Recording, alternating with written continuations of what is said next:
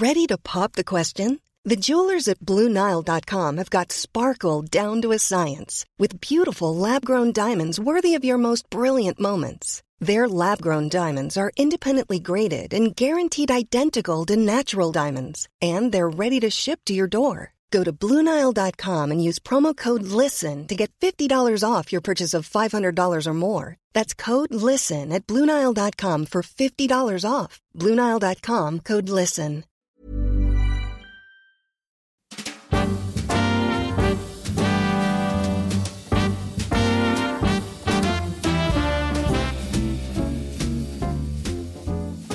Hello, I'm Clive Anderson. Welcome to My Seven Wonders Live. In this podcast, I ask a special guest to select and talk about the 7 wonders of his or her world. This episode is one of several we recorded in front of a live audience at the 2022 Edinburgh Festival Fringe. And the guest who joined me for this recording is a star comedian who has performed on the Edinburgh Fringe on many occasions.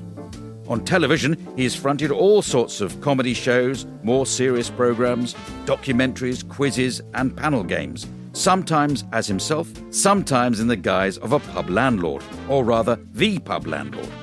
So here we are with an enthusiastic Edinburgh Fringe audience exploring the 7 wonders of Al Murray.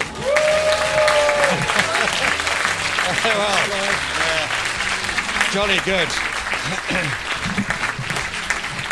Good to see you, Al. That's right. Was the pub landlord character? I think you invented it here in Edinburgh. Yes. On the spur of the moment. Or? Yeah, in 1994. Yes. Which is my carbon dating. And, yes. I was doing a show with Harry Hill, and we were in the Pleasance Cabaret Bar, and had a gap in the show which I'd failed to fill up to that point. I was supposed to be comparing, and hadn't come up with anything that worked. Oh, you weren't waiting for an actual different compare to turn up? No. So I said to Harry, well, why don't we say the compare hasn't shown up and the barman's offered to fill in? Yes. And he said, yeah, do what you want, because all my bright ideas so far had worked so well. So had you tried lots of other characters? I tried a couple of things, and they just hadn't worked. And I wrote some ideas down, went on, and did it. It initially started out the pub landlord was not really very happy about being on stage and talking to people. That wore off quite rapidly. Yes, he wasn't very confident, and obviously he is now. But and then we did our Fringe run, and by the end of it, I had an act. It was the strangest thing. The second day, I went and cut my hair off. Yeah, bought a terrible suit, and we were away. Yeah. Well, I've done all that myself, so that's... Well, learn at the knee of the best, Clive. So did you then... I mean, I think I can work out the answers, but do you then think, aha, this is brilliant, I'll be still doing this 30, 40 years later. I thought, I've got a career here. Will I still be doing this in a fortnight, was what I was thinking. But I took it to the London cabaret circuit, and it worked. And it's because it's an attitude, it's a bottomless pit. You know, you just feed a subject in and sort of turn the handle. So there've been lots of events in recent years. Yeah, one or two. It's such a target-rich environment at the moment. For if you're, where do you even begin at the moment? There's so much happening. Yeah. And there's so much sort of in conflict with itself as well. It's a brilliant time to be writing about the world. So would the pub landlord have a view on which Conservative leader should become the actual leader? Well, he thinks he should be the Conservative leader. Yeah. I mean, he had a grudging admiration for Boris Johnson because wouldn't it be brilliant to be able to lie like that? Wouldn't it just be the greatest superpower to be able to look someone in the eye and say, or even look your wife in the eye and say, the reason I had sex with your best friend was it was the best thing for me to do at the time. Wow, incredible. Well, but actually it would have been preceded, no, I did not have sex with her. That is me in the photograph. Yeah, exactly. Well, accidentally, a part of my body may have... Exactly. I think, the thing is, lots of people say about him that he's tremendous fun and he's a great laugh. And once you've met him, you'll be bound by the spell. But the time I met him, I just thought he was a colossal arsehole. So what can you do? Well, you see him pictures his holiday in Greece he's having at the moment. He looks as though he's having a good time. And he's, but it also looks, it's a bit odd, isn't it? Because he's got those young people with him. There's no one his age. And I worry about him. You need to hang around with people of your own vintage, Clive. Absolutely. Yes. No, job done. Let's just tell us where your. So we've mentioned where's your show? Gig for Victory. Yes, isn't it? George Square Assembly. So here, And this is part of a big tour you're going. Are you permanently on tour? I have been this year. This is a sort of detour though, because it's not the whole show. If you come to the theatre show, it's basically just the first half. All right. Because I can't. Well, because people boo you off at the end of that, do they? Well, I'm sorry. First time for everything, but basically because I've only got an hour, and it's that thing that where the theatre show is they insist on an interval so they can sell drinks. Yes, and then it expands into sort of 2-hour monster. You don't need to have intervals here in Edinburgh to sell drinks. No, they're permanently on sale. Right. Okay. Now. Let's start with your first wonder, if we may, which is the Channel Tunnel. Yeah. Yes. Yeah. So a little bit of I'm sure the pub landlord wouldn't necessarily think of. Well, he used to.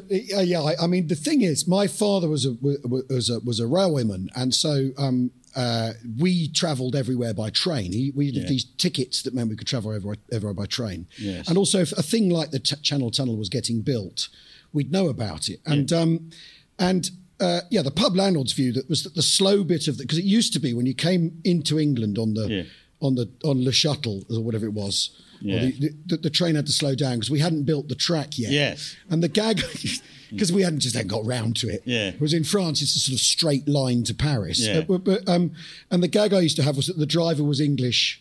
And he was just trying to get in and out of France as quickly as he possibly could, because he was only human, and enjoying the English bit of the ride. But I mean, I think it's the most astonishing thing. You get in the train, it goes under the ground, and then you're under the ocean, and then it's amazing. But also, like lots of things in life that are really astonishing, about 2 minutes in, you forget. Yes, you go, all right, we're in a tunnel now, whatever. And it was fantastic. They managed to, the two points met, and we thought, well, how's that going to work? And I have a nostalgia memory, a sort of comedy memory of that, because I had a chat show on the telly at the time. We used to do quite a lot of bits in between sketches and props, and the guys used to make fantastic props. And this one just had to work to get the laugh from the studio audience. So we had a super duper train coming from France going into the tunnel, and it went into the model tunnel, and then out came a sort of old steam train. Brilliant. And it's like 3 seconds of television. Fantastic. Somebody working train modelling for hours and hours, and if it had gone wrong in the middle, we'd that doesn't work. We'll have to throw that away. Fantastic. Yes, I mean, but oddly enough, now just to stick up for Britain, oddly enough, it's kind of positions reversed now, because if you start in London, you go to St Pancras, which is a fantastic station. Beautifully rebuilt. Yeah. You go on the train, you get to Paris, and it's Paris Gare du Nord is still a bit of a rather sweaty old station. It's a bit scruffy. I mean, the old King's Cross, you'd get off and there'd be that KFC opposite the station, and you'd think, right, I'm in London now. I'm back. Yeah. Whereas now, it's such a shiny station. But the other thing about the Channel Tunnel, of course, is if you, like all good journeys in life, there is a wrong turning, and that's the one that goes to Brussels. So you stood at King's Cross, you think, I could go to Brussels, I could go to Paris. And the idea that you would go to Brussels. You're going back into your pub landlord character. Well, a little bit. Is it a very liberating thing to have a character you can perform? And I've obviously asked this sort of question to Dame Edna or Barry Humphries, even Steve Coogan with his Alan Partridge things, and all his other characters. You can say stuff that, well, you necessarily agree with, but you'd like to say out loud. Or you kind of want to hear out loud. Yes. And also you can be reactive in a way you never ever would, because I tend to agree with the last person I spoke to. Oh, right. Whereas the pub landlord, agrees only with himself, and he only listens to himself. And I kind of admire that kind of confidence in people. So it's quite good it's a fun thing to play with. And as you say, you're not yourself. There's a gap between you and it, and also the audience. The audience have that thing where they know where they stand with the character. Whereas if I was myself, I literally wouldn't know where to start. All right. Yeah, I would. If I was me doing an hour stand, I literally wouldn't know what to begin with. It would probably be, it's all right, I'm not going to be nasty to you at the front. Okay. And then probably be rude. Be nasty, yes. Exactly. Okay. Well, let's get on to your next wonder then, which is drums and drumming. Yeah. So now even before you did the pub landlord, you had another act, didn't you, where you sound effects. Guy. Or did he have a name? No. But I did sort of machine gun effects and stuff. And the sort of pinnacle moment in it was an impression of a car boot opening. Yeah. Yeah. Would you like? Yes, of course. That's exactly where we're heading. And it goes like this, like that. And then, hold on. There's more. Then you close it, like that. And Yeah. That used to that paid my rent for 3 years. Rent was cheaper then, but is it akin to sort of beatboxing? You know, people who can do all those, because you can do drums as well as it's about sound. That's why I love drums. Is it's about sound and noise and the tone and all that. But basically, beatboxing and all these, it's because of the microphone and the PA that sounds like anything at all. Yes. If I sat you down and did that, impressed you, in a bar, it wouldn't sound like anything. It's the proximity of the microphone. As you go in, it gets deeper and all that stuff. But yeah, the drums is. I started playing when I was about 9. Is Animal in the Muppets was why I love drumming. Yes. And the thing is, I'm not very good. And one of the great moments in my life was realising I wasn't very good and stopping. Yeah. Concentrating on doing stand-up. And realised that, it's important to know your limitations. Well, I realised a long while ago I was no good at anything, but I've carried on. But I've never done sound effects. So, and then on the drumming, are you in a band? Have you been in a band? I've been in lots and lots and lots of bands. In fact, the thing I was doing with Harry in '94, I was the drummer in this little pub band we were called that we had, and with him and a guy called Matt Bradstock, who sadly is no longer with us, and so I was playing drums at the Fringe a lot, and I played in a few bands and did there's the Camden Crawl that aspiring rock bands do, where there's a string of pubs in Camden in North London that you're meant to play, which I found, which we would do, and we'd find a sort of humiliating experience, because we were all nice boys who'd met at university, and that came across, unfortunately, in our rock music. So did you have, other than an ambition to be a musician or ambition to be a comedian, do you have an ambition for a more university-based job? Or no, not really. I mean, I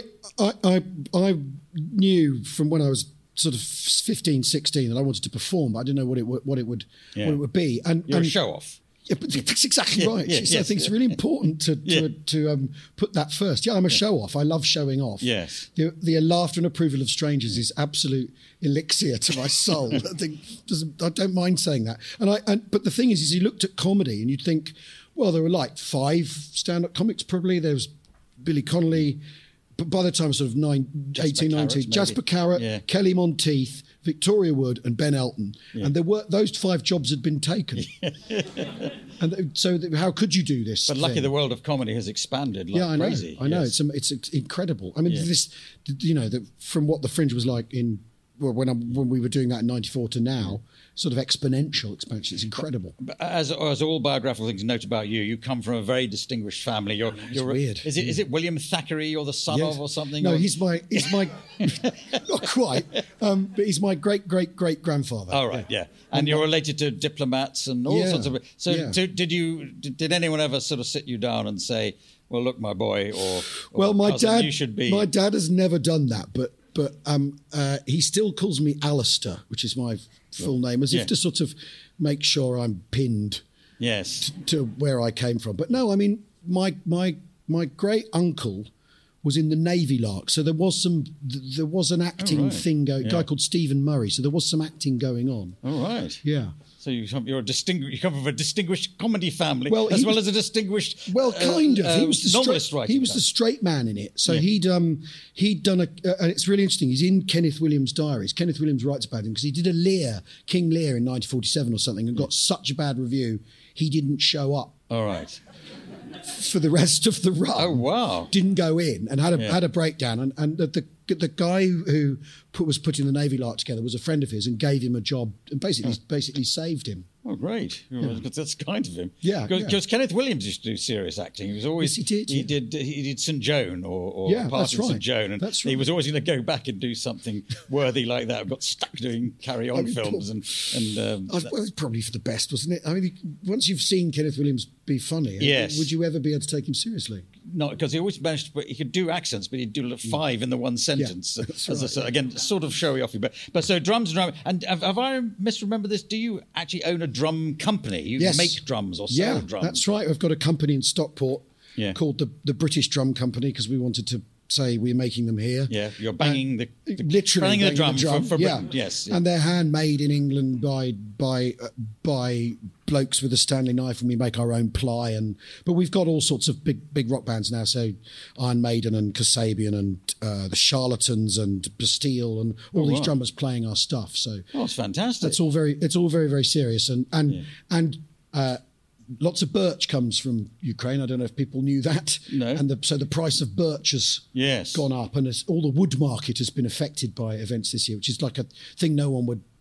Yeah, well, a lot of birch in Ukraine and Russia and all those that sort of northern tribes. Yeah, and Finnish birch. So the price of Finnish birch has gone up because you can't get Ukrainian birch. All right. I mean, these are the things that keep me awake at night. Yeah, but that's very impressive because while you're going around the country doing an excellent stand-up act, you've also got people beavering away making drums, making you, I hope, a profit and something. Your pension is being created. One day. But it's really interesting working with craftsmen because they're the really brilliant ones are very similar to artists in this line of work. They know what they want to do and they figure out how to do it and all that sort of stuff. Yeah. Oh, excellent. So that's a very good reason to make it a wonder of your world. Your next one, though, is the Edinburgh Festival, the thing we're actually in at the moment. Yeah. Yes. Yeah. Come on. Yeah. That was a gimme, wasn't it? I mean, the thing is, it's so brilliant. It's back, and obviously, it feels sort of nearly what it was like in 2019. You've got to expect that, because it's got knocked off its axis. But I mean, I've been coming here since 1988. Yeah. I was in a kids show, and then 1989 when I was in the worst show in the Fringe, the Oxford Review, 1989, directed by Stuart Lee. Whatever happened to him? Yes. And I've been coming basically ever since, and I just love it. It's the greatest show on earth. It's the most incredible event. What was it like working with Stuart Lee? Because he's a very interesting comedian, and he analyses other people's comedy, and he's sort of critical, and he's very imaginative. Was he always like that? Was he? He was the sort of cocoon version of that when I knew. And I lived with him for a bit as well, which was interesting. But yes, he's always been very like. He's always done the critique. He's always sat back from it and. Pulled things apart, which he's made great sport out of as well. Which is he's happy pulling other people's things apart, and maybe in his own. But how did he react, or how did you react to having a bad review? We were all what does Michael Billington know? What do these critics know? We're the pioneers, we're the frontiers. Yes. But on reflection, they were right. The show is so shit. It's terrible. Well, Michael Billington described a review I was in. Start with the opening words with this dismal little review, and there was nothing to argue about in that. It's a rite of passage, isn't it, to be absolutely all over the coals? And they're the reviews you remember as well. That's the annoying thing. I mean, I can't remember any of the good ones I've had. Watch it. Yeah. But it's the Edinburgh Festival. So I suppose you mean the Edinburgh Festival and Fringe. Yeah, the whole thing. The whole thing. My parents, they used to always come, and they'd always. I'd say to my dad, "Well, what are you doing tonight?" "Well, we're going to the opera." Yeah. I'd think, "What opera? There's no opera on. What's he talking about?" "And we're going to the ballet tomorrow night." "What is the ballet? What are you talking about? Why aren't you going to see, something in a porter cabin? At 4 a.m. where the bloke will flash at you probably." I mean, but that was the idea. I think it was 1947 they started it, and it was to bring in an opera company from Italy or something, and an innovative production from the New National Theatre or something. But it was very soon. It's a bit like Claudia Wilkeman's face. It was soon overwhelmed by its Fringe. So there you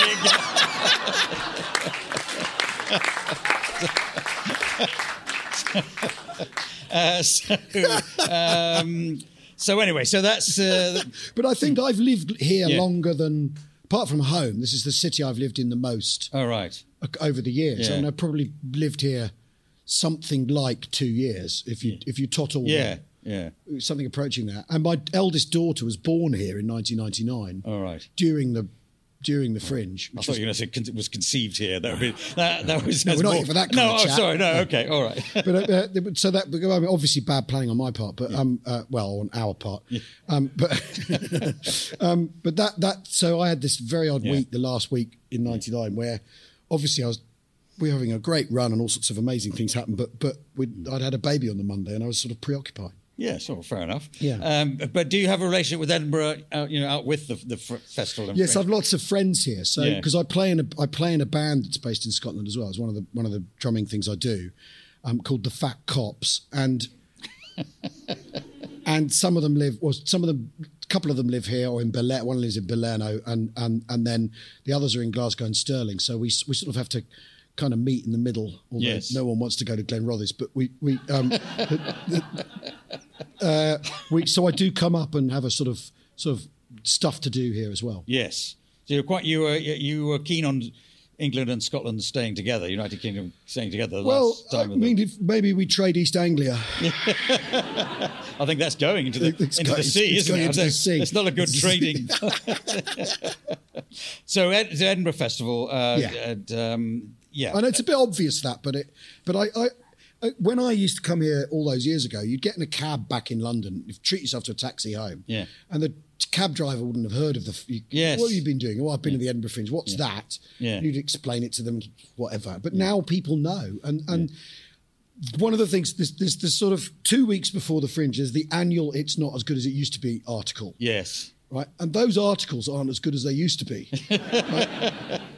Because I think they've less of a case to answer this most amazing thing. And also, if you're going to have lots of degrees where people are studying arts and media, you're going to have more people doing this. It's sort of obvious. And I always, when I first get here, I always walk up the Royal Mile and look at these people here to express themselves and leaflet and live their dream, and it's amazing. I always take leaflets when they're offered to me. Yes, I do. But sometimes they don't offer them. They all look at me and think, "Oh, he's too old to do a show." I would have taken it, honestly. I'm not necessarily going to go to the show, but just because the person handing out the leaflets just wants to get rid of the leaflets. Of course, so they can get to the pub. Yeah, yes. Exactly. Okay. Well, it's of course for the couple of weeks or a month. Yeah. Edinburgh comes like the Nashville of comedy, doesn't it? Yeah. And but you're right. It seems like the centre of the universe when you're here. Yeah. And not always when you go somewhere. Well, lots of comics talk about. Will tell you about when they came to Edinburgh out in February. Yeah, and you get here and you think, "Well, where is it? What's gone wrong? Yes, where are all the people? And there are cars on the Royal Mile and that sort of thing." Yeah. And obviously there's a city here that's got its own business to mind. Yes, and the Fringe isn't the most important thing necessarily, but I always think students who come here in the Fringe and think, I think I'll apply to Edinburgh University, and then the next thing it's November in Edinburgh, the wind and the rain is coming horizontally at them, and Edinburgh there'll be obviously some people here from Edinburgh, so you'd have to, but it isn't quite the same when the festival is on. It's not quite as welcoming of street performers and other unnecessary entertainment like that. Okay, so you'll not be surprised to learn. I did done 30 of these before I came here. I'm sure that's come and hardly any overlaps. But now we've come here. Yeah. I wouldn't say everybody says, but a lot of people say either Fringe or Edinburgh or just the whole idea of having a festival somewhere. So that's good because it means you're all liking it. But that's also performers desperate to get the audience on side at least once. Okay. All right. So now your next wonder is slightly oddly worded, but you'll explain it no doubt. Being interested in the Second World War obligatory Spitfire picture. Well, I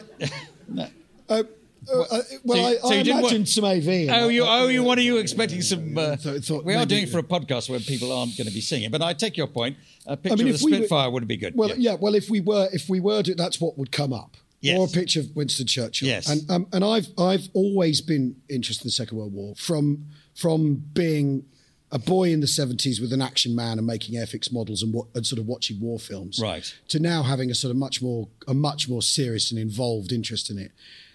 But I'm interested in every aspect of it. I'm interested in the history and what happened, but I'm also interested in sort of where it sits in culture and people's imaginations, and sort of also the drivel you hear about it, which entertains me greatly. Yes, and I the start of the pandemic was and this is very much probably more in England and in London than here, was being compared to the Second World War a lot. Yeah, which I just thought was basically hilarious. Yeah, because we only know, in England, people only know two history things. It's Henry VIII and the Second World War. Yes. And you can't compare COVID-19 to Anne Boleyn. So what are you going to do? Yes. It's got to be the Blitz. And I find all that really, really interesting, and all the ideas. And I've been doing this again, a podcast over the pandemic that really took off with a historian called James Holland. He's a brilliant writer and he's a sort of encyclopedia. Yeah. So I say, tell me about what happened today in 1941, and he'll reel off all the stuff. Yeah, and I say, gee, that's interesting. That's my role really. But we've reached the point where we have a sort of big loyal listenership. We put a festival on, a history festival on in September. Then again last month. You know, that thousands of people came to, and we had... So where did you go? Where did they go? Near Silverstone, a place near Silverstone. And we had historians. We had a chap called Maurice Blick, who's a sculptor, but who survived Belsen, was a little boy. Yeah. We had Katrin Himmler, who is Heinrich Himmler's great niece, who was researched her family, because she says, it's all very well knowing about my great uncle, who's an internationally known villain. But what were the rest of them doing? Yeah. And they were all Nazis as well. And so she's trying to say what's happened in Germany is we've tried to pin it on the famous people, and poor old Germany got bamboozled. Yes. Whereas in fact she's saying everyone was into it, and stuff like that. And then we also had... Well, some of them more than others, though, weren't they? Well, yes, of course. Industrial complexes supplying, whether it's the uniforms or the gas or whatever. Yeah, exactly, of course. Yeah. But she was really interesting about that. And then we also had some sort of... We've got this group of living historians who... so they're not reenactors, and they'd be terribly upset if you called them that. But they call themselves Monty's Men, and what they do is they wear the uniforms, have the kit, smoke the cigarettes, eat the rations of what they would have done in 1944. And where the site is, there's a wood, and they went into the wood and camped in the wood and would do demonstrations of sort of field craft and stuff. And they were doing this thing where on the Saturday morning, they would stand to, which is what the army do, half an hour before dawn, everyone wakes up and you all get ready for an attack. So they did that. And 9 of our punters, because we had people camping who were drunk and had been drinking all night, came down to ask them questions at 4:30 in the morning about what they were doing. And it's just sort of amazing, really. So I'm fascinated by the entire thing. It's such an interesting event as well, because there's so much we don't know about because of our British perspective as well. Well, I had an idea at least 20 years too late. What a brilliant idea it would have been if I had been on the television in time to start a series called "What Did You Do in the War, Daddy?" Yeah. And my father, as happened, flew in Bomber Command, so he could have taken me to some. He flew in those Wellingtons, which, as you know, made of wood, and he was crammed in there somewhere. So he'd be too old and awkward to get in that now. And I would say, but you had to sit in here, and then you could do that with all sorts of people, including your German example, to say, So what did you do in the war, Daddy or Granddad? And explain. Well, that'd be fantastic, and we'll be pinching that. Yeah. Well, I mean, you can pinch any or all of it. It's the person you need there is my father or the relevant person. They're no longer available. Did he talk about it? Not a huge amount. He had a few stories. My mother met him. They met because they were both in the RAF. Right. They both accidentally in the RAF, and they only got together because of the war. And her fiance died, and so it's a complete product. So he only had one sort of really. It's not even an exciting story, but it's not really time for me to tell my stories in this. No. But it's a sort of an example. It tells a lot in the story. Yeah. He was flying with the same crew for a lot of times, and he was setting off on another mission, and at the last minute they said, no, whatever it was, Flight Lieutenant Anderson, you've got to go and do the debriefing of another, more junior people. Right. Somebody else substituted for him. Off that flight went, and of course they didn't come back. They didn't come back. And then the extra bit of the story is, it may have been he tied it up into a bit of an anecdote, I don't know. Like 3 days later, he went to a dance, and at the dance there was the fiancée of one of the people in that flight, and she saw him and fainted because she thought he must have been in that flight. He must have died.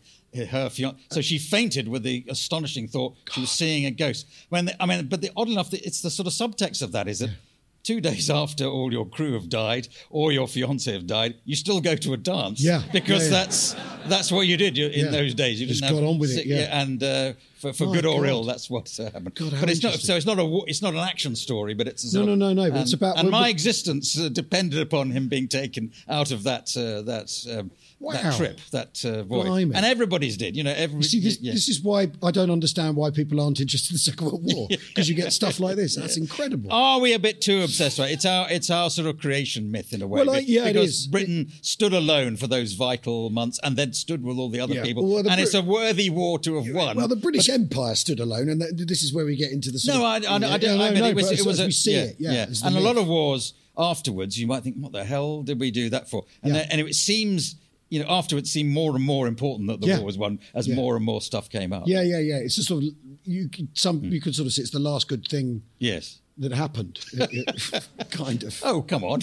No, nationally, if you want. Yes, okay. If you're going to have a foundation myth. I would if I went to Scotland and say, what about the 1966 World Cup? Because that's the only other thing people in England know they can ever remember. But God.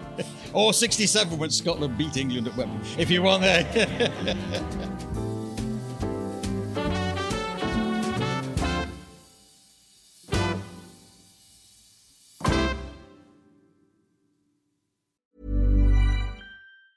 When you're ready to pop the question, the last thing you want to do is second-guess the ring. At BlueNile.com, you can design a one-of-a-kind ring with the ease and convenience of shopping online. Choose your diamond and setting. When you find the one, you'll get it delivered right to your door. Go to BlueNile.com and use promo code LISTEN to get $50 off your purchase of $500 or more. That's code LISTEN at BlueNile.com for $50 off your purchase.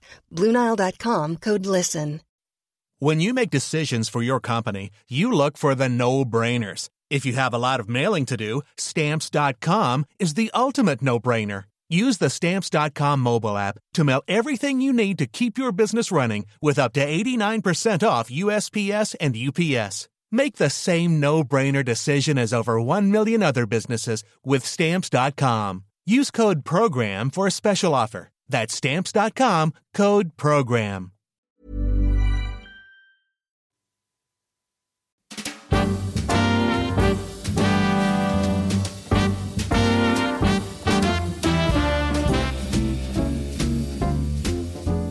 Your next one is Spike Milligan.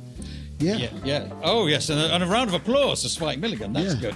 Nothing for the Second World War. Well, but Spike Milligan, yes. Well, you're too young to remember. Well, Spike Milligan, no, because my father was really into. I remember we went to see Treasure Island. Right, yes, with him in it. Yes, in sort of when I must have been 5 or 6. Yes, and he was playing Ben Gunn, and basically he would come on. Yeah, and the rest of the cast, obviously it said Spike does 10. Yes, on the running order. Yeah, and you got this feeling the whole. I didn't know who he was. I didn't know what he was, what he represented to people, and you got this real ripple through the room of excitement. What the hell is he going to do? And he just did whatever. And he did. Like. I don't remember what it was. He was obsessed with cheese or something. He was asking everyone for cheese. Yeah, was the running joke. And I remember my father being thrilled. And then in the loo, we had his war memoirs and a Goon Show script, and with the batter pudding hurler of Bexley-on-Sea and all that sort of stuff. Yes. And I remember recording Milligan Goon scripts, doing the voices as I imagined them to myself on a cassette and then listening back to them. I was fascinated by him because his mind is so bizarre and but also totally important to comedy. Like he's the person who busts the whole thing open in the early 50s. Yeah, and then Monty Python sort of came on after him and sort of followed his lead. Well, Michael Palin famously said, they thought they'd come up with this thing where the sketches would sort of dissolve and fall apart. And then he watched Q5 and he thought, well, Milligan's beaten us to it. Yeah. He's done it already. Did it on television. Yeah. And then he became, he was a stressed person. He got stressed writing the Goon Show, and he stressed when he wasn't doing stuff. And he turned to writing poetry and children's books because he couldn't get much more TV work or work. Yes, and he sort of and then he did stuff in the 70s that's really that you watched, like Curry and Chips. Curry Chips was an odd one, wasn't it? What on earth's going on there? You don't remember that? It was very much of its time. But Johnny Spate wrote it, so he always claims it was sort of anti-racist in a way, but it's not going to get repeated anytime soon on BBC 4. They certainly won't be showing it at the Pleasance. But I mean, but he's such an interesting man, and all that time he was writing the Goon Show, where basically he was in a mental hospital all week. Yeah. And they'd bring him in a taxi on the Sunday morning. They'd read next week's script, then they'd rehearse this week's script. Yes. They'd give him the notes, and they'd put him back in the taxi and send him back to the mental hospital. Yes. It was absolutely incredible. I mean, would you be able to do that now? No. I'm a big fan of his. He wrote one novel, which was called Puckoon, which sort of combined a lot of things, including sort of war and his philosophy and thing. But they keep trying to film it. It doesn't quite work. Yes, it's sort of impossible to put it on film, yeah. I've got. I just because you reminded me, I printed out one of his great scripts about what's the time, Eccles. Do you know that one? Yeah. Actually, we've probably got time to do it. I was going to get you to read it out, but I think we might. Oh, go on. Yeah. Okay. All right. What do you want to be, Blue Bottle? Blue Bottle. I don't think I can do the voice. That's a Blue Bottle. And what's Eccles? What is he? Eccles is like okay. Well, I'll do that then. So. What time is it, Eccles? Oh, just a minute. I've got it written down here on a piece of paper. A nice man wrote down the time for me this morning. Oh, then why don't you carry it around with you, Eccles? Well, if anybody asks me the time, I can show it to him. Wait a minute, Eccles, my good man. What is it, my good fellow? It's written on this piece of paper, which is 8 o'clock. What is 8 o'clock is written? Yeah, I know that, my good fellow. That's right. When I asked the fellow to write it down, it was 8 o'clock. Well then, supposing when somebody asks you the time, but it isn't 8 o'clock. Oh, then I don't show it to him. Oh. Yeah. Well, how do you know when it's 8 o'clock? I've got it written down on a piece of paper. Oh, I wish I could afford a piece of paper with a time written on. Oh. Here, Eccles. Yeah? Let me hold that piece of paper to my ear, would you? Here. This piece of paper ain't going. What? I've been sold a forgery? No wonder it stopped at 8 o'clock. Oh, dear. You should get one of them things my granddad's got. Oh? His firm give it to him when he retired. Oh. It's one of them things, what it is that wakes you up at 8 o'clock, pours a kettle and pours a cup of tea. Oh, yeah. What's it called? My grandma. Oh, wait a minute. How does she know when it's 8 o'clock? She's got it written down on a piece of paper.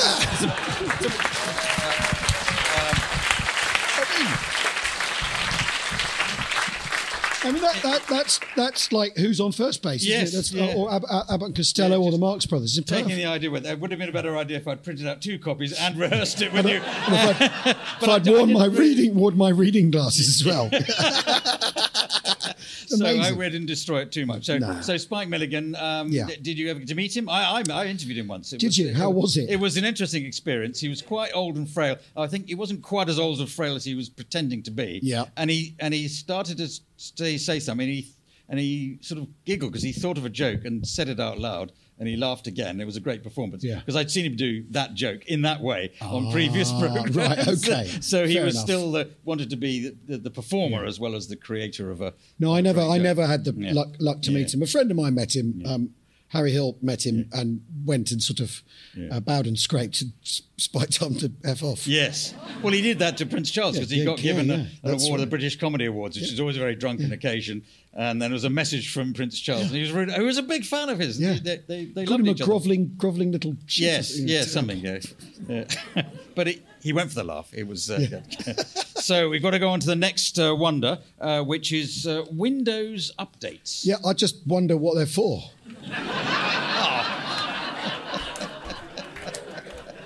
I mean, you sat at your computer. Yes. It tells you it needs to update. Yes. Sometimes it does it when you're turning it on, and then it goes, you get the percentage, and then it says, do not turn this off.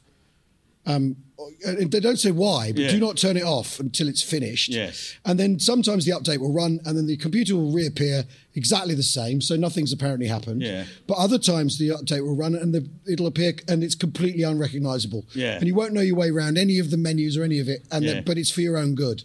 Yes. And I love technology, but it's Windows updates. Every time I scratch my head and think, what's going on? Yeah, no, I know what you mean. I don't use Windows myself. I'm an Apple man, but they do the same thing. And they normally say, well, it's special extra security, or there's somebody's broken in and taken all your bank details. So we thought we might tidy that up for you. And now it's happened. Yeah, exactly. But the whole thing is a mystery, isn't it? It's a complete mystery. It's And obviously, the people doing it know better. I'm comfortable with that. But it's just the sort of strangeness of updates sometimes, that especially when they decide that actually how you wanted it was the start button somewhere else. All right. And you've been wrong all your life about wanting it on the left-hand side of the screen. It belongs over here now. And I find all that. I sort of find the eternal mystery of it sort of beautiful in a way. But there's mysteries within mysteries, isn't there? Yeah, and exactly. If you click on an icon, then something happens. Who is telling what to do there? I don't know. Is that no one knows how email works, Clive? No one. Does anyone here know how email works? No. How does a silicon chip work? They say it's all under silicon chip. Why is silicon lying around all these centuries, capable of taking all the information? And it didn't occur to anyone up to this point. The sort of. Someone described programming as the closest thing to magic that exists in the world, because you literally write the words down, and then something happens. It's like an incantation. Programming a computer, and I think I'm happy with that explanation because it's too difficult to figure out how it works. Well, I keep saying to myself, and indeed in these conversations, whenever it arises, you should always concentrate on being grateful when things work, and not because you can get information from the Smithsonian Museum in Washington at your desktop in 3 seconds most of the time. Yeah, no, it's and then something goes wrong. Your Wi-Fi goes on the blink, or there's something, and you have to wait 10 minutes for getting that information. Something would have taken you, in living memory, would have taken you 3 weeks to have got it, even if you could have found it anywhere. Well, yeah, and you'd have to buy a big expensive book. Yes, you certainly would have to go on a bus to a reference library and found that somebody else had got it and it's out of date. And yet we get so cross when things we get used to those sort of things. So that's why Windows updates are a wonder. Yes, exactly. But so it's not really Windows up; it's everything. It's all of it. Computers, the lot. Yeah. So if there was suddenly a loss of all that in the world, there was some outage or somebody interfered with it in some attack, a cyber attack. Yeah. Could you cope with running your world without all that? Absolutely not. No. Yeah. I'd be all sorts of things. I wouldn't be able to. I'd have to go to the shops. I'd have to watch terrestrial television. All the indignity. Do you write material? Do you write that on a computer? Yeah, it's all on the computer. I've saved everything I've ever written. I've got these ancient files. There's a year one file from like '94 when I started writing Pub Landlord. Yes, I've saved everything. Yeah. In a sort of compulsive way, and I use all the machines, and my daughter's here. She'll tell you I'm quite gadgety. Yes. In fact, my elder daughter at one point went, "Oh, you and your gadgets." All right. In that tone that a teenager can muster. Yeah. Well, don't be too rude about them because they probably have to sort it out for you when it. Well, no, they're clueless. Oh, right. It's young people who don't know. Now, when you say you keep all your, the material you've written, is that because you want to go back and use it sometime, or is it just almost like a defence mechanism? If somebody says, "Oh, you ripped me off." No, I did this. Or is it just for the sake of having it? It's for the sake of having it, and also I went through a period of because when you write, maybe 9 out of 10 things don't work, and the 1 out of 10 is the thing that sort of surfaces as the bobs to the top as the thing that will work. But I've always thought that as you get better at performing, you're better at selling ideas in, and I will go back and look for things and think maybe I can make that work now. Maybe I had that the wrong way round. Oh, right. And when I write a new show, I basically look across everything. Look at what's worked and what hasn't and why, and then sort of start again from there. Right. Now, we're getting to your last wonder, but I was surprised to see you didn't have cricket or anything to do with cricket. No, I know you're a big cricket fan. I do love cricket, but I sort of came to cricket in a complete fair weather friend style when England won the Ashes, the Flintoff series, and so up to that point they'd been rubbish, and so I wasn't interested. And you're a glory hunter. I'm absolute 100% glory hunter. You're an Australian until then, essentially. Yes.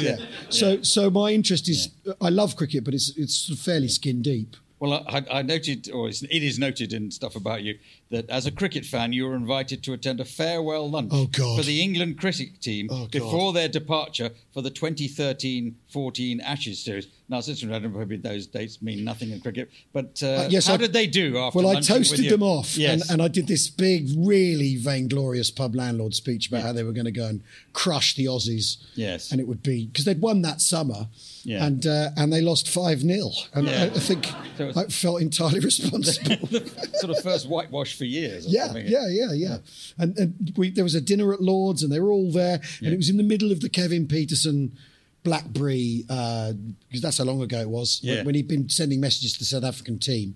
And I did a joke about him. Joking about the England team. That's right. Or and critical of them. Exactly. Yeah. And I did a joke about him, and he was there, and the whole room went, no, don't do it. Yeah. But I toasted them off, and I've got a picture in my loo with them all, and they were Yeah. terribly nice lads, and then they got drubbed. Yes. So I wasn't a fan. I only watched the first Yeah. test and then gave up on them. They didn't have you back for another lunch later. No, I've not No been more of asked that pub back. landlord. But mind you, Peterson's no longer there. So, all right, your last wonder certainly doesn't fit in with the pub landlord. It's France. Yeah. Yeah.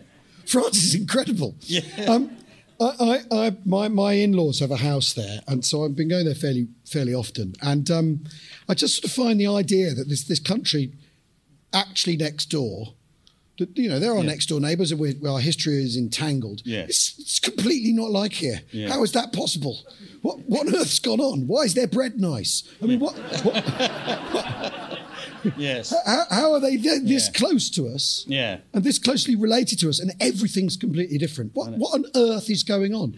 And I find the channel which you've I now know, been but- undermined by the tunnel. So I know, but we should get good bread now. I know, but it's also Holland is a bit like Netherlands, a bit like us, a bit, and Germany sort of. There's elements, but France is like it's another planet. It's so amazing, and all the attitudes. I just find it when I go there. I sort of think, what on earth's going on? How are you so different to us? Yeah, no, it's a good point. But it's lovely that it's somewhere close. That's considerably different, and therefore. But how balmy it is. So every village has a mayor. And because we had some work done on this house, and so what you have to do is you have to get the mayor, and it's a village with like 300 people in it, but there's still a mayor, and there's a mairie, the mairie down at the bottom of the hill. So you get him in, and you basically give him a bottle of whiskey and say, "You don't mind us doing this extension, do you?" He goes, "Oh, no, magnifique," like that. And so, and that's how you get your planning permission. All right. So unless it's corrupt. Well, no, corrupt isn't the right word. We've informed him; he knows what's going on. Sure. Right? And we've helped him. I need a bit more explanation. Exactly. Maybe a case of whiskey. Well, but then what can also happen is he can go, I can't, no, I'll kick this upstairs. So it goes up the next level. Yeah. And what's amazing about France is the bureaucracy is it's in everything. So a friend of mine, he hunts, he does the chasse there. And it's a friend of mine. He's an English guy, and he's gone there, and he's gone native. So he's the deputy mayor of his village, and he's super involved in what's going on. And he does la chasse. But to go hunting, if you go hunting, and they've got this mad thing where there's these pigeons that fly through the treetops called palombe, and so they build a hide. They built this hide in the treetops, and they go there at 8 o'clock in the morning with a bottle of red wine, 3 shotguns. Some sausage and some bread. Yeah. No pigeons come by. Yeah. They drink the wine, eat the sausage and the bread, and then climb down a very narrow ladder, 20 metres down to the bottom of the tree, and then they have to write a report. And they have to file a report in triplicate as to what la chasse, what the hunter's done. They don't just go out and shoot a rabbit. It's all the bureaucracy. Yeah. It's just absolutely amazing. And you think, we wouldn't tolerate that nonsense, would we? I don't know, we tolerate our own nonsense. Well, exactly. Well, I suppose different nonsense. I suppose, but I just find a place. I find because it's only over. Like you say, it's only over there, and it's so wildly different. Yes, you've done quite a few television programs. I suppose with your tongue in your cheek, based around the sort of patriotism of this kind of thing. There was one. Was it why does everybody hate the English? Yes. Well, I was going to come to that because that's why is there probably plenty of people in this audience will be able to answer that question for you. But did you come to any? And why does Britain always win all the wars? Well, why does Britain win every war as well? Was the second series? But why does everyone? Well, I mean, which isn't even true. Well, yeah, but very often you need to stress test a question, don't you? Yes. Why does everyone hate the English? What was so interesting about that is we went to France, Wales, Scotland, Ireland and Germany, and every single one of those programs was completely different. Because in France, and it's with another comedian from that any of those countries. So it was Henning for Germany. Right. And basically in Germany, no one thinks, in the way that lots of English people, or if you read the newspapers, some of the newspapers, were obsessed with the Germans and the war. Yeah. No one in Germany even thinks of the English. We're not, you go to the... Not on the radar, if that's that's the right expression to use. Exactly right. It's just no one, it's not a topic at all. Yes. So we'd go around going, why do you hate us? I don't know what you're talking about. Yeah. What happened when you came up here? Well, you got somebody to say why they hate. Well, Fred McCauley was my guide on that. All right. And that was, it was just interesting how different it was. In Ireland, it was sort of a very present and real thing in another way altogether. But we didn't. I mean, I think it's generally the invading that's the problem. Yeah. I think yes. Maybe the pillage as well. I'm not sure. I don't know. I'm not sure. I may be going. I think Jeremy Hardy or somebody did a sort of thing that which countries in the world has Britain/England not had some sort of fight, war, invasion with? And there's about 3 of them that they could, and all the rest mysteriously we've been involved in some way. Somewhere along the line. Yes. I mean, But are you there stirring up trouble to Oh no, not at all. I was trying to be emollient and also say, look, all of this is a long time ago and it wasn't me, which people don't always go with. Yes. Yeah, I always think it's a good alibi. I hadn't been born yet. Yes, I wasn't there. All right, okay. Al Murray, thank you for sharing your 7 wonders with me. I now have to choose the wonder of wonders from your list of 7. The one which struck me as particularly wonderful, as you described it on this podcast. These are getting harder and harder. These ones to decide. I don't think I want Windows updates. It's your wonder of wonders. And I suppose it ought to be something like the Channel Tunnel. But I think, because I am a big fan of his, I think I'll make Spike Milligan your wonder of wonders. Yes. So thank you very much, Al Murray. Thank you. If you enjoyed this episode of My 7 Wonders, it would be wonderful if you could rate and review us on Apple, Spotify, or wherever you found us. Thank you for listening.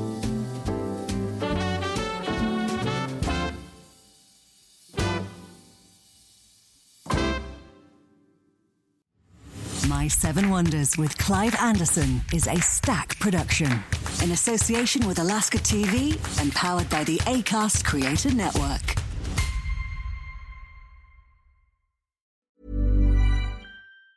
Mom deserves the best, and there's no better place to shop for Mother's Day than Whole Foods Market. They're your destination for unbeatable savings, from premium gifts to show-stopping flowers and irresistible desserts. Start by saving 33% with Prime on all body care and candles. Then get a 15-stem bunch of tulips for just $9.99 each with Prime. Round out Mom's menu with festive rosé, irresistible berry chantilly cake, and more special treats. Come celebrate Mother's Day at Whole Foods Market.